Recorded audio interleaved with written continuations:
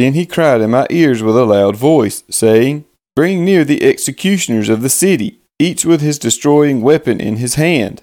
And behold, 6 men came from the direction of the upper gate, which faces north, each with his weapon for slaughter in his hand. And with him was a man clothed in linen, with a writing case at his waist. And they went in and stood beside the bronze altar. Now the glory of the God of Israel had gone up from the cherub on which it rested to the threshold of the house. And he called to the man clothed in linen, who had the writing case at his waist. And the Lord said to him, Pass through the city, through Jerusalem, and put a mark on the foreheads of the men who sigh and groan over all the abominations that are committed in it.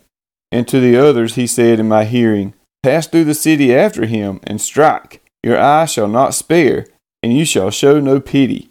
Kill old men outright, young men and maidens, little children and women, but touch no one on whom is the mark.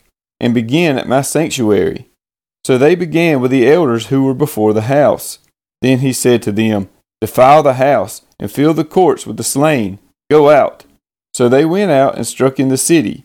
And while they were striking, and I was left alone, I fell upon my face and cried, Ah, Lord God, will you destroy all the remnant of Israel in the outpouring of your wrath on Jerusalem? Then he said to me, The guilt of the house of Israel and Judah is exceedingly great. The land is full of blood, and the city is full of injustice. For they say, The Lord has forsaken the land, and the Lord does not see.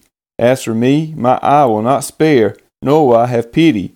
I will bring their deeds upon their heads. And behold, the man clothed in linen with the writing case at his waist brought back word, saying, I have done as you commanded me.